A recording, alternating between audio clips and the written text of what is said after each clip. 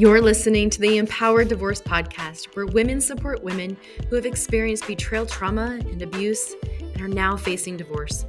Here, you'll learn tools and concepts to help guide your journey from a place of empowerment by trusting yourself and becoming the chooser in your life. I'm your host, Amy Woolsey. Thanks for joining. Hello, my amazing listeners. How are you doing today? Have you asked yourself that question? When I ask myself, most of the time I'm like, well, you're breathing, so that's good, right? All right, I have been so excited to air this episode with Ray. We recorded a while ago, and it's a good one. I wanted to be a little bit more strategic about when I air this. The conversation is really totally organic, like all of my other interviews. I don't have an outline, so I love where we take this. We even get into dating after divorce and how betrayal and abuse really impacts that journey as well, which is perfect because I also want to let you know that this is why the Dating from Within workshop is so valuable. Learning more about you and what your brain has been used to in terms of those destructive behaviors in communication. We want to learn what healthy looks like so that we don't repeat the cycle in those future relationships, right? That's why a lot of us are swearing men off or scared to death to do this again. In this workshop, you will also get a Q&A, live Q&A with my husband, Scott, at the end of the workshop, if you so choose. It's not a requirement. That's why I keep it at the end, just in case that's not something you're ready for. But it has been really valuable in the past workshops. But this is all about you and learning how to date yourself. You have to learn to see into yourself, like yourself, and love yourself first. So this is October 12th through 14th, 7 p.m. Mountain Time. They are all recorded, so if you can't make all 3 nights, those will still be available to you with the workbook. It is fun. We have fun. Okay, so today's episode, I have joining with me Gaelyn Emerson. Ray is a colleague and mentor of mine. She works full-time as a trauma-informed coach and owner-creator of Healing Talks Back. She is a consultant, supervisor, and specializes in problematic sexual behavior, complicated grief, and is who I refer a lot of my male partner clients who are displaying abusive behavior and communication in their relationships. She works so well with the male partner, and I have yet to be willing to do that. So I love her brain on those. I learned so much from her, and I wanted to invite her to talk with me about some of the ways that those abusive behaviors and communication carry over post-divorce. So a lot of this piggybacks after last week's episode. Our conversation, again, is just organic, and so we touch on a few other concepts. I really think you're going to find this episode helpful and validating. So here's my conversation with Ray. I've invited Gaelyn to join me today to talk about abuse, and specifically to speak to you women who have been through betrayal and experienced destructive relationships, to talk about what healing from abuse after divorce, and that can be really tricky. I know for me, it wasn't until I got out of that relationship and stepped away and had the space to really start seeing that it was abusive. In fact, one quick example, honestly, is pretty powerful for me. I remember being in the hospital. My husband at the time was there with a broken hand because he punched a solid oak wood door, barely missing my head. And I was in the hospital making excuses and coming up with a great story to tell everybody. And I never once considered myself an abused woman. Mm-hmm. And so to say tricky is like an understatement, but it wasn't until I got out that I could look at all of these different isolated situations and see, holy crap, that was abuse, that was destructive, that was unhealthy. And so I think this is a really important thing to do when you're stepping into having an empowered divorce, is be able to take a look at that relationship and identify those behaviors. And so your expertise in this area is going to be really valuable. And so thank you again for joining the conversation today. I am so happy to be here because I am really passionate about so many of the same things that you are. So this jives very much with the things that I love to talk about. Yeah, absolutely. Okay, so let's just dive right into it. And I would love to even just know where your brain goes when we get out of these relationships. Okay, we're divorced now. What do you find often happens with women after they get out? It was abusive. Now they're single. How do they heal, and why is it difficult sometimes to feel like you're healing and moving forward? Oh, that's a really good question. And it's a really complicated answer, and it's really different for every individual situation. But if I had to distill it down to 2 words, it's this: complicated grief. So let me tell you what I mean by that. Complicated grief is what we talk about when there is a natural, normal, everything goes as expected, a mourning process when we've lost something or someone or a situation, something that mattered to us, when there's been a bereavement in our lives. And that loss is complicated by traumatic circumstances, and abuse always creates trauma. Trauma doesn't always indicate that there's been abuse, but abuse always involves trauma. So when we are victims of abuse and survivors of abuse, and we find ourselves trying to go through this part of the mourning process that is recognizing the fullness of everything that we've lost, it often doesn't hit us until sometime after the dust settles. Because while the dust is all happening and everything is all intense, and it would be that natural, normal place for us to feel all the feelings, we were too busy staying in survival mode. That's how we got out, and that's how we got strong enough to be able to tolerate the feelings of grief when they flood in. So that delay that's involved with that complication of that grief process is one of the reasons why it's so difficult, because there's like this mismatch between the real-time scenarios in which we're experiencing what happened and the emotional timeline under which we're coming to terms with what it all means. And because there's that mismatch and kind of that mess with the time-space situation, it can get really, really difficult to wrap our minds around when we're already still barely getting our lives back together after being in an extended survival mode. Yeah, absolutely. And I feel like it's, and I guess just can speak for myself, I feel like I wasn't in reality because I was in survival mode. And once you get yourself out and get a little bit more regulated emotionally, more of that central nervous system starts to come back online, you do start to see things more as they really are. And then that's when the hindsight, that's when the perspective broadens and widens and you can see things a little bit differently. I got the best analogy for that the other day. Someone said to me, you can't read the label when you're inside the jelly jar. Isn't that great? Like, I'm like, oh my gosh, that's the most brilliant things I've ever heard. You can't read what's printed on the outside of the label when you're stuck inside the jelly jar. So it is that sense of we have a different and usually more expansive, broadened, grounded point of view when we're looking at it from some distance and from some time. Yeah, totally stealing that. I love it. Right? I love it. That's brilliant. I made it. So God bless who did. I know, right?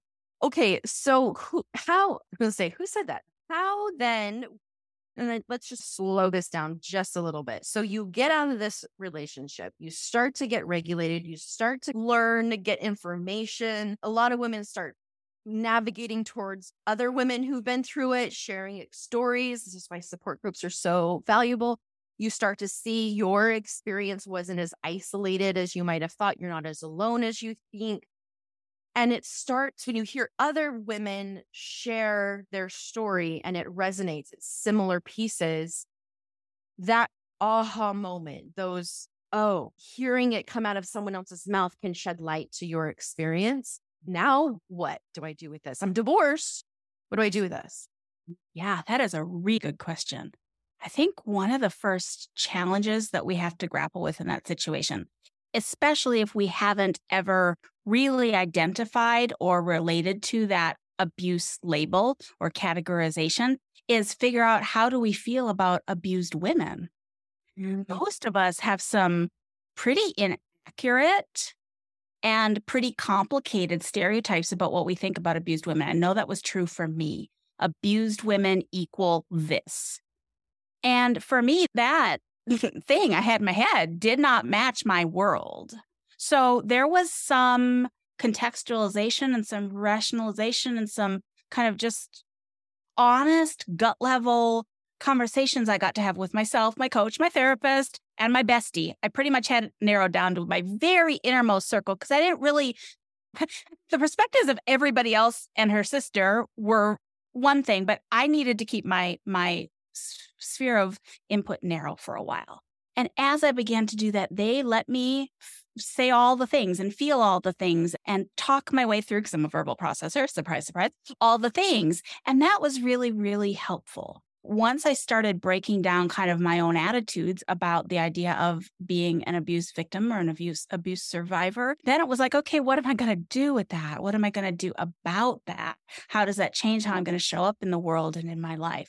And again, those are things that are difficult to do when you're leaving a relationship and starting over and not feeling at the top of your game, right? Like you can usually look back and say, hey, there was a time in my life I might have handled this really well. That time is not now. So kind of having those safe people to talk through not only what identifying experiences are, like can we put them in the categories like trauma and abuse, but also being able to say, okay, if that is true, what does that mean for me? And be able to sit with the discomfort and the distress and the dissonance that comes with not always having an immediate answer. Yeah, for sure.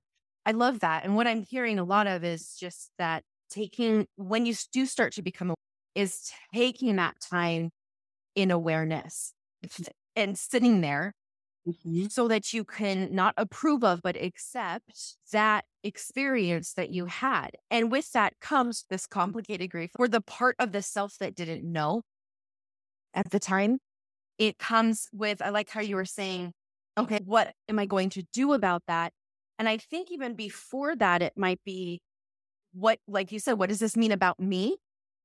And sit with that. It's hard to do. I want to hold space for that. That's really hard to do.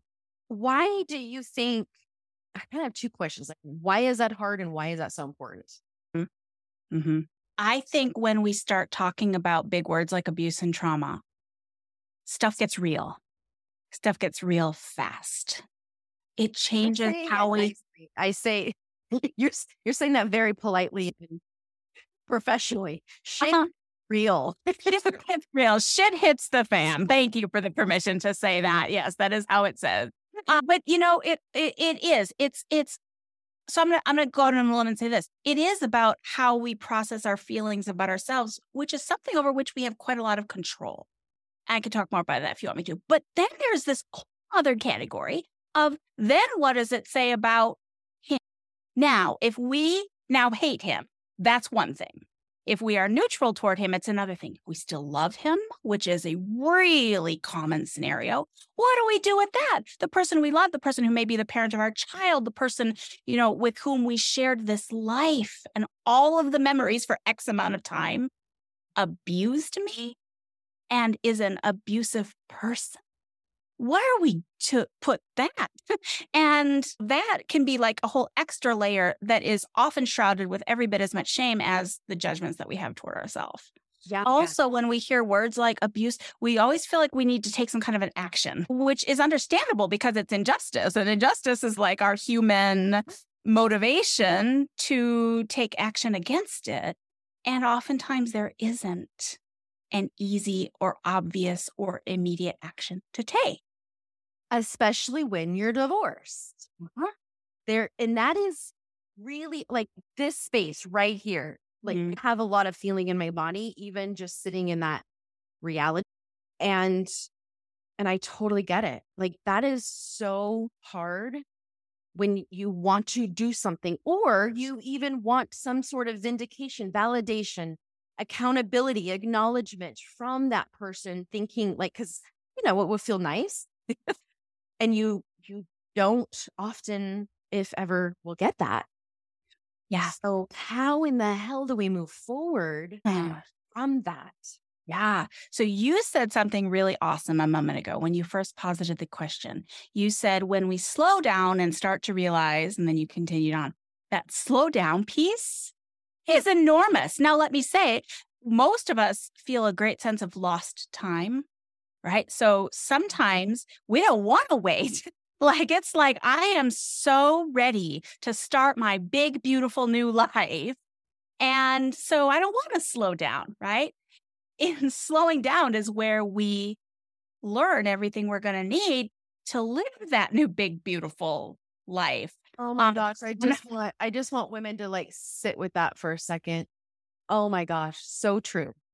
And by the way, I say that with zero judgment on anyone who is in that space and moves forward full throttle. But that is the complicating factor. And that then is you're going to have to learn the lessons at full speed also. And that's a little bit tricky. One of my favorite teachers on grief talks about if you want to heal faster, slow down. And I remember at first I was like, whoa, rewind. You're going to have to say that again because that does not make logical sense to me. But he's like, if you want to heal, you need to take the pace that's going to allow you to learn the lessons that make healing possible. If we're so focused on moving forward quickly, we're going to miss the things that make healing possible. Then we're going to end up with a big, beautiful life and then wonder how are we going to sustain it. Exactly. No, anyone who's listened to me for a while knows that is something that has always been such a struggle for me, is just slow down and stop. It's like a bad word, another 4-letter word for me, to stop. But as I've practiced that more and more in my life, there's no words, honestly. I mean, healing growth doesn't even seem to do justice what that has given me and offered me. So slowing down when you realize, whoa, okay, there was some abuse here. There were some destructive behaviors here. And then what would you, whether it's your own experience, which I would love if you do feel comfortable sharing some of your own pieces to this, how you manage this in your own story. But let me validate too. I wrote myself a little note because I wanted to highlight what you said there about safe people, how you narrowed it down to like 4 people. Mm-hmm. So powerful. And so hard. Why is that hard? I'll tell you my story. You asked for parts of my, not my whole story, but my experience with that. At the point when my marriage ended, I had been in a support group for 10 freaking years. I was closer to those women in my support group than I was to my own mother, my own sister-in-law, my own best friends, because they were the people that, I spent all of my healing energy with. Those women also happened to be married to my ex-husband's best friends.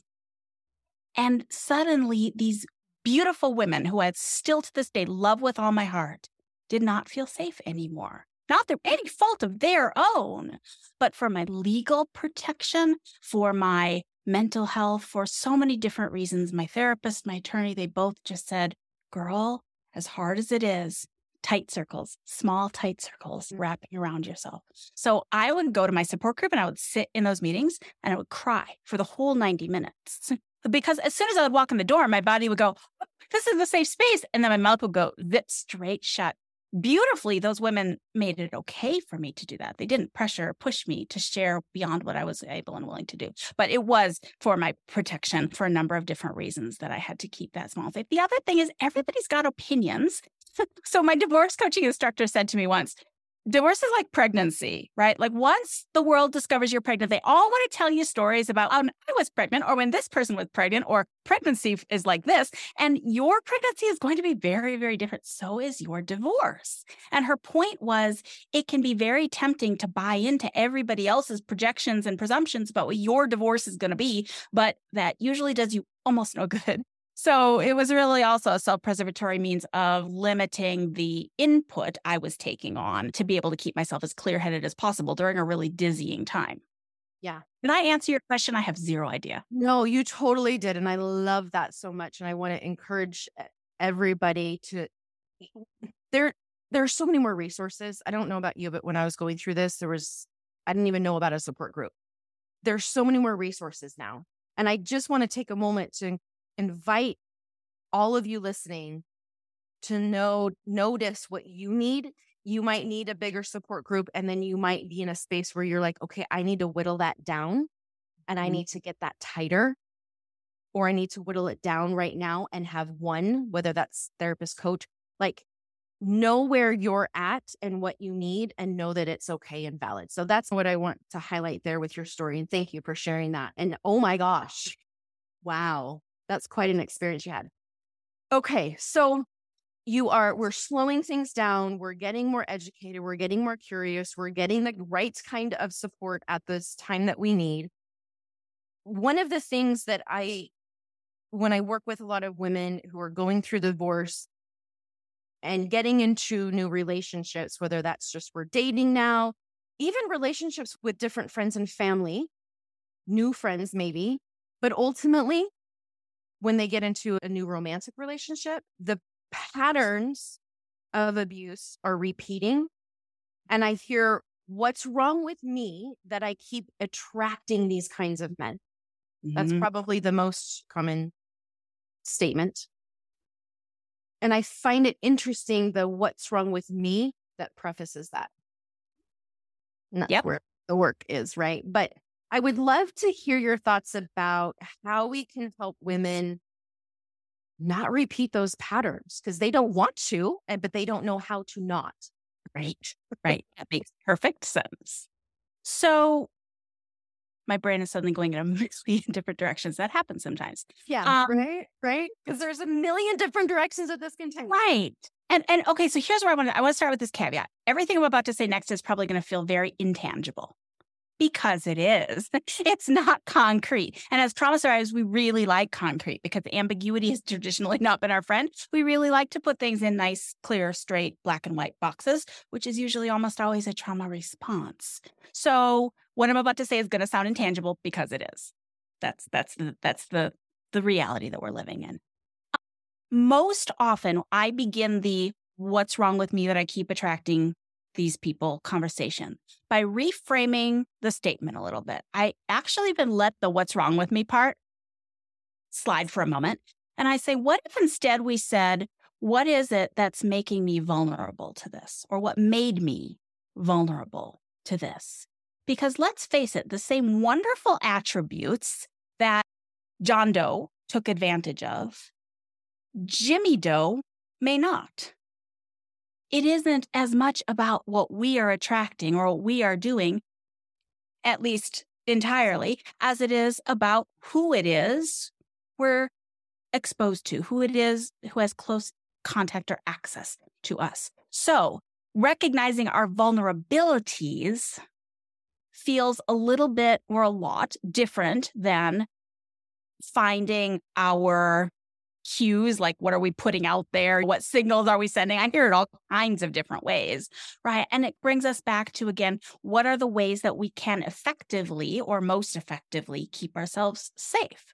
So the first place I go from there is it's very natural to think, is this person safe? Looking out there away from ourselves, right? Can I trust him? Is he trustworthy? Is this person going to take advantage of me? Does this person really see me for who I am? Can I believe anything that comes out of his mouth, right? And what I like to do is flip that whole conversation on its head and start asking, am I safe for me?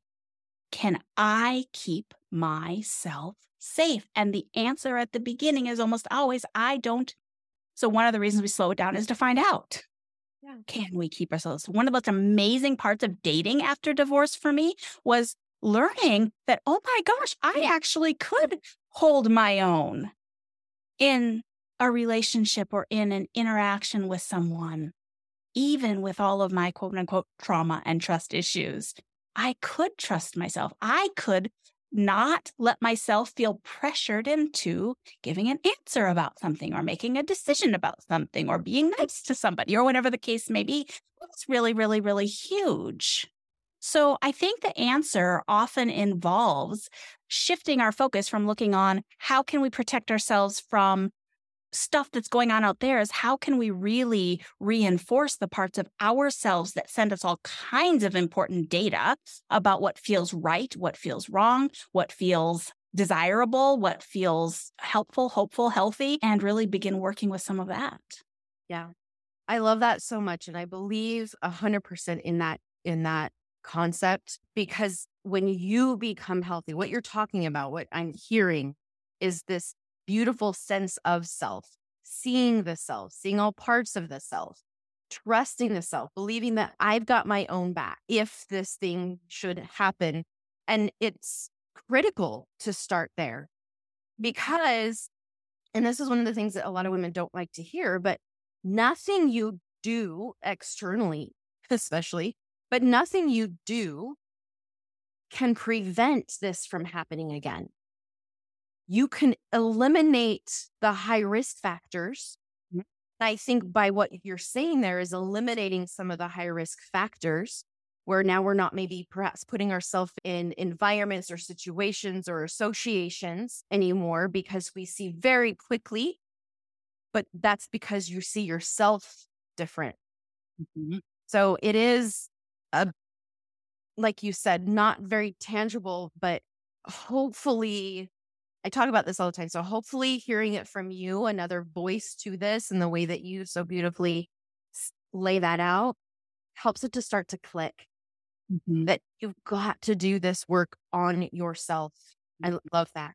Yeah, I needed to prove a lot of that stuff to me. So like, for example, I was really, really, really slow to give out my phone number. The guy I'm dating now, it took me 6 damn months before I let him even know where I lived, right? Because that was important for me to protect myself. I learned that if a guy wanted to buy my dinner and I said, I want to buy my own dinner, and he didn't respect that, which a lot of guys won't, then that tells me something really important. And ultimately, those kinds of things, they may sound silly or simple to non-abuse survivors, but for us as abuse survivors, it's everything. I have never felt so powerful than the moment when I protected my heart and protected myself and protected my new fresh start, even when I knew it meant hurting somebody else in the process. That was never my ideal. My responsibility in life isn't to avoid hurting somebody else. My primary responsibility in life is to take care of what's within my control. And so when it comes to some of those really uncomfortable things like, okay, but someone likes me, how can I let him down easily? Don't sacrifice your well-being for the sake of somebody else's comfort or desires or any of those things. Those are hard. But when we find ourselves walking away from the thing that we know is right to walk away from, that's priceless. It really is. It's you taking up space. It's having, and it makes my feminine heart happy, because it really is something that we don't talk about enough and give ourselves and other women permission to do enough of. Is that doesn't work for me. Thank you, but no thank you. Was that hard for you? Like, how did you get there where you could do that? Because I feel like women are going to be listening to you and be like, oh my gosh, I could never, or that feels so impossible to do. I remember just starting off with texting. You're online and you start texting, whatever. And you can tell really quickly through just text message, you're like, oh no, this is not right. It's going to go well. But then there's this sense of like, oh, but we just started communicating, so maybe I'm being judgmental. We just started talking and it's only been 2 days. That would be rude of me to just cut it off right now. Like, that's what I would always think of. So how did you get to that space of the people pleasing and making sure that they're comfortable? Because that's what I did in my abusive marriage. To thank you, but no thank you. See you later. Yeah, that's a really, really good question. So my first answer is nobody's going to love it. And then my second answer might be a little bit more constructive, but I really did wait a long time. I mean, I waited a good number of years until I felt I was ready for that challenge. Like bring it on. I'm ready to take these training wheels out for a test drive, right? And so that was the first thing. The second thing is I'm a writer by nature. I'm a communicator in general, but writing is far more easy for me than speaking extemporaneously because I can actually be thoughtful about how I say what I say. So some people hate the world of texting and online romantic interactions. For me, it actually really, really worked to my advantage. So for example, one of the things was my mantra was, I don't owe anybody anything, right? And I would tell guys straight up, no, I don't want you to buy my dinner because I don't want to ever be in a position where I feel like you're expecting something because you bought my dinner. That's just not happening, right? So that whole I don't owe you anything thing was really, really, really important. And it came a lot from really reconnecting with the idea that I was worth protecting. But so like on a really practical level, I would never tell guys after a date if I wanted to see them again until the next day. I knew that in the heat of that, either, oh my God, I never want to look at this person again, or oh my God, I cannot wait to see him again moment at the end of a date, I was going to be fumbling for the right words. I was going to be stuttering over my tongue. And I was very likely going to default to that girl who is polite and nice versus self-protective. So I would always tell guys right off the bat, by the way, I have a rule when it comes to dating, and that I will never commit to a second date until at least the next day, sometimes the day after that. I just pad my time space on the other end of it. And I found that as I practiced that got more comfortable. Again, very empowering feeling when you can walk away when someone wants something that you are not comfortable giving and you don't give it. So there were a lot of little things like that I kind of wove in throughout not only my dating life, but my life in general. And one of those is just taking away opportunities to feel pressured to give answers to things that I just didn't know what the answer was. And then I could go to bed, feel whatever I was feeling after the date, wake up the next morning with a head that was really grounded in my real life, which may, for example, have included going to bed and having some awful nightmares. I spent some time after my divorce. I would wake up in the morning crying because that was my way of discharging everything. And then I'd go on and have a very happy, healthy day. And then I would end my day crying too. Those were my bookends. So that's real life. And that is so much more real life than the emotional high after a date that went well. And even in that, if I could still feel, you know what, this really felt good to me. Yeah, maybe I will say yes to a second date. Yeah, I love that so much. I love that because, again, you're speaking to the importance of slowing it down rather than feeling the pressure to say, yes, I'll go out with you again or whatever. You're even slowing this experience down. And if you are listening to Gaelyn right now and what you're saying feels impossible, feels hard, or you're noticing a lot of emotion come up for yourself, this is a beautiful thing to get more curious about. Mm-hmm. So if you are putting yourself in that situation of saying on the spot, I don't agree to second dates for the next 24 hours or even 48, and you're going, oh my gosh, your body's having a response or reaction to that, take a moment to write down, journal some thoughts out, get curious about why that feels uncomfortable for you. And that's where you can do some of this work and get curious around so that we're not repeating the patterns. I love that. It's a very coachy suggestion from you, Amy. I do. I like giving them things to do in the moment. Okay. So we could seriously do a whole episode just on this question, but when you've been in an abusive relationship, destructive behaviors, you come out of it, now you hear people and you want healthy, but what the heck does healthy even look like? Mm-hmm. How, I think we've answered it a little bit, but how do you know what to even look for when a lot of these women have been married for years, if not decades, in unhealth? So again, I think it's learning to listen to what feels right for you, being willing to say no, being willing to practice walking away from what doesn't feel right. This is also, I think, when the people who have made your inner circle cut this whole way along can be really valuable because they can offer that perspective on watching what you've been through so that they can highlight something that you may not see from their vantage point. It's like value added input. I love the idea of divorced women hanging around with healthy married couples. And I know the discomfort of the whole third wheel thing. I know it a lot. And let me say, this is important. For someone who has lived in unhealthy relationships, watching healthy relationships can be triggering. It can trigger everything from why the hell didn't I get that? Because I did all the things I thought were the right things to do, and how come my story didn't end that way?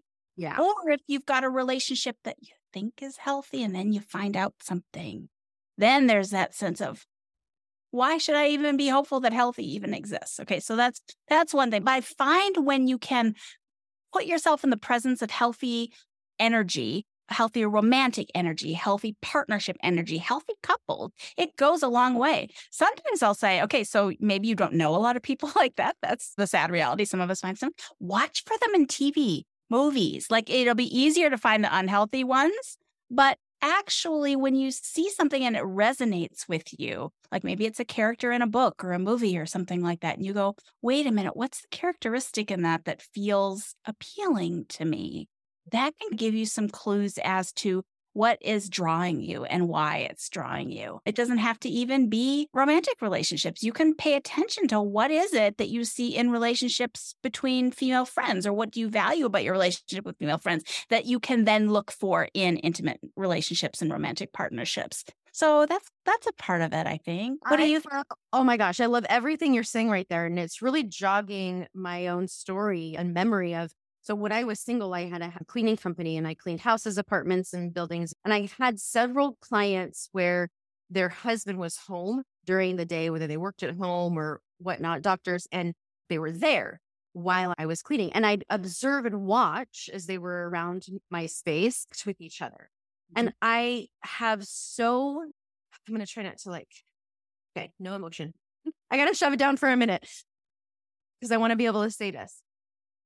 I remember watching these couples and the feeling that I had as I observed the interactions and the distinct difference from my experience in my body, in my marriage, to the experience I was having in my body watching this couple talk to each other, interact with each other, spend time with each other, talk about normal everyday life things in a healthy way.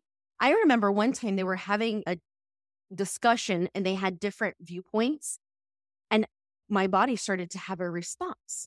I started to get really uncomfortable because when you have different opinion of your abuser, there's a consequence to that, right? So I started to have a trauma response to that. And I was backing my way up out of the room. But as I could hear them continue the conversation and even have a little giggle and a little playfulness in their discussion of differences, I went up to clean the bathroom and sobbed. Because that was my aha of, oh, you mean it can be like that? I mean, it doesn't have to end badly or with the hole punched in the wall? What?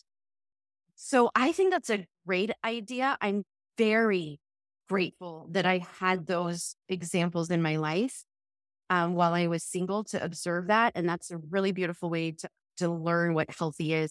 But I think the key there that I want to point out is what I noticed in my body. It wasn't so much what they did or didn't do. It's the difference that I felt in my body. So I like what you said there. It's what feels right for you. And that's trusting you that what you feel is right. Yeah. Which is hard to do when you're coming out of this kind of relationship, but it's possible. Yes. And that's why I think it takes time to recalibrate our sensors about that.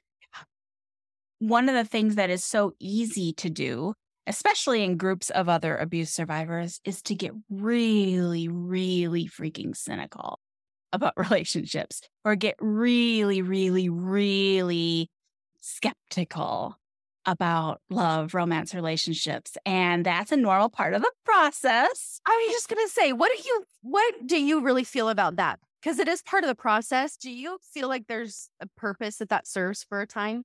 Yep, I do. I think it is very self-preservatory in nature.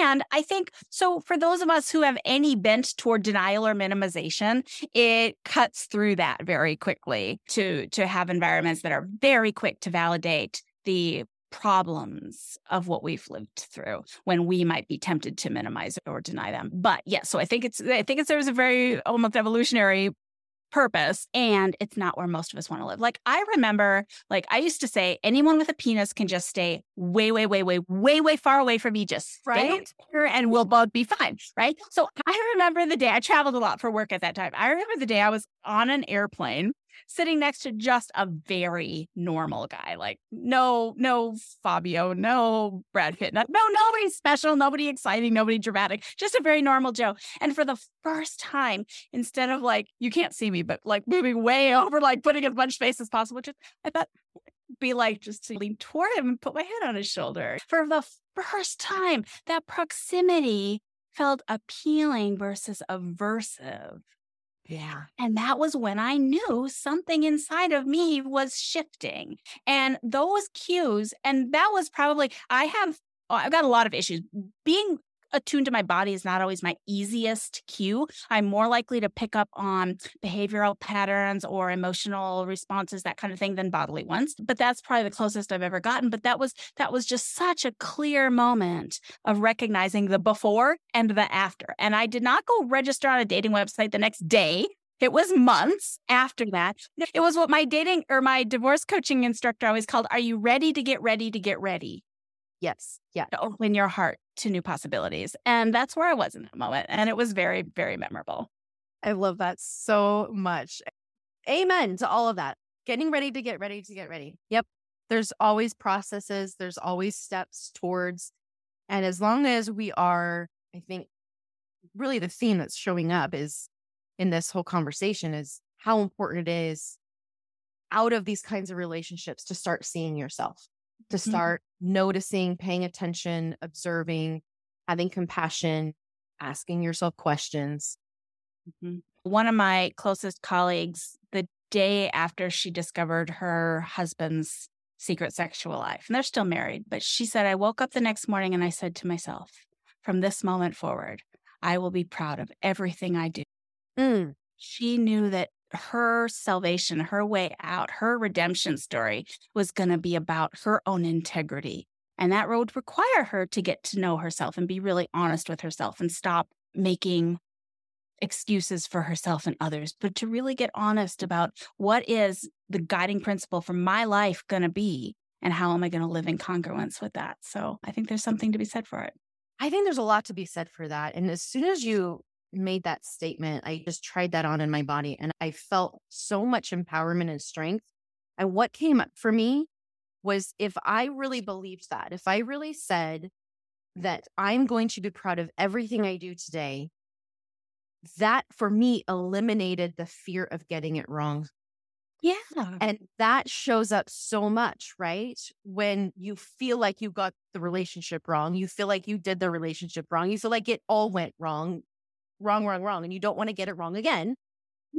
I love that so much that if you could wake up and say, I'm going to be proud of everything I do,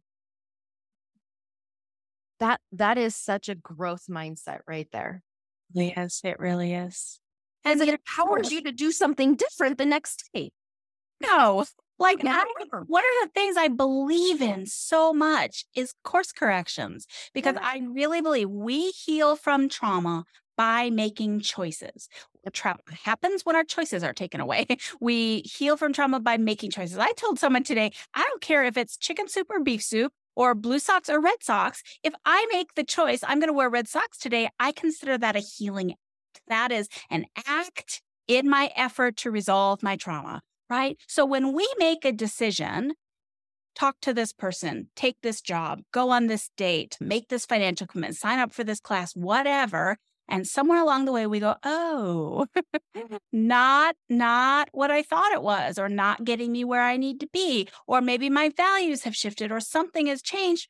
What a beautifully empowered thing to say, okay, how can I make a different choice? We're not like undoing the choice that we made and therefore undoing the benefit that we got out of making the choice. We're saying, how can I make even another choice? Yes.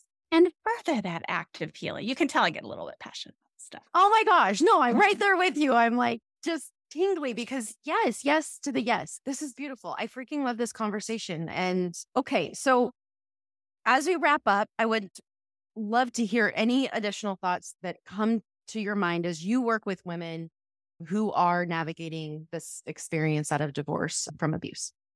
Okay. So when I was at the worst of my stuff, I was so shut down. I was functional on the outside, but inside I was just in a blur, right? And that lasted for longer than I like.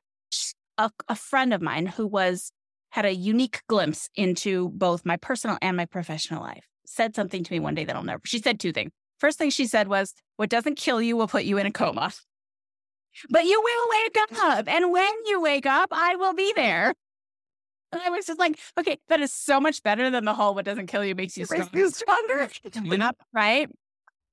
And the second thing she said is, "I know you feel down for the count, but I know you're not." And it just was like life and different to hear someone outside of myself. Because at that point, like, I could say affirmations to myself, but they didn't feel very strong or confident. To have someone else who was a divorce survivor herself looking at me and saying, she didn't even try to fake how not okay I was, but she acknowledged the fact that I was not going to stay there and that my life was not over and I would get myself back. And lo and behold, she was right. She was right. And look at the amazing work that you're doing with women. And I support any woman who helps empower others like ourselves who are navigating this journey to growth and healing and empowerment. And definitely look at you as a very empowered woman and mentor to me. So thank you for giving voice and sharing yours with us today. I really appreciate it. Thank you so much, Amy. Awesome. All right, everyone. Thanks again for joining the conversation today. Might be one that you replay. We talked about and covered a lot, such good information.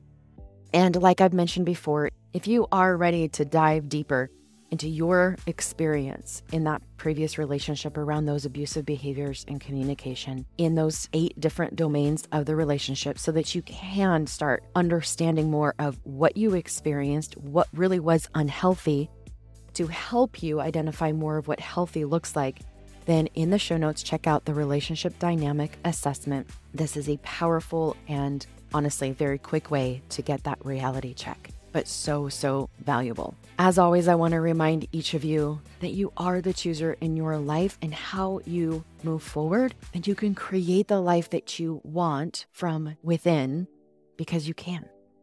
All right, everybody, I will see you soon. Take care.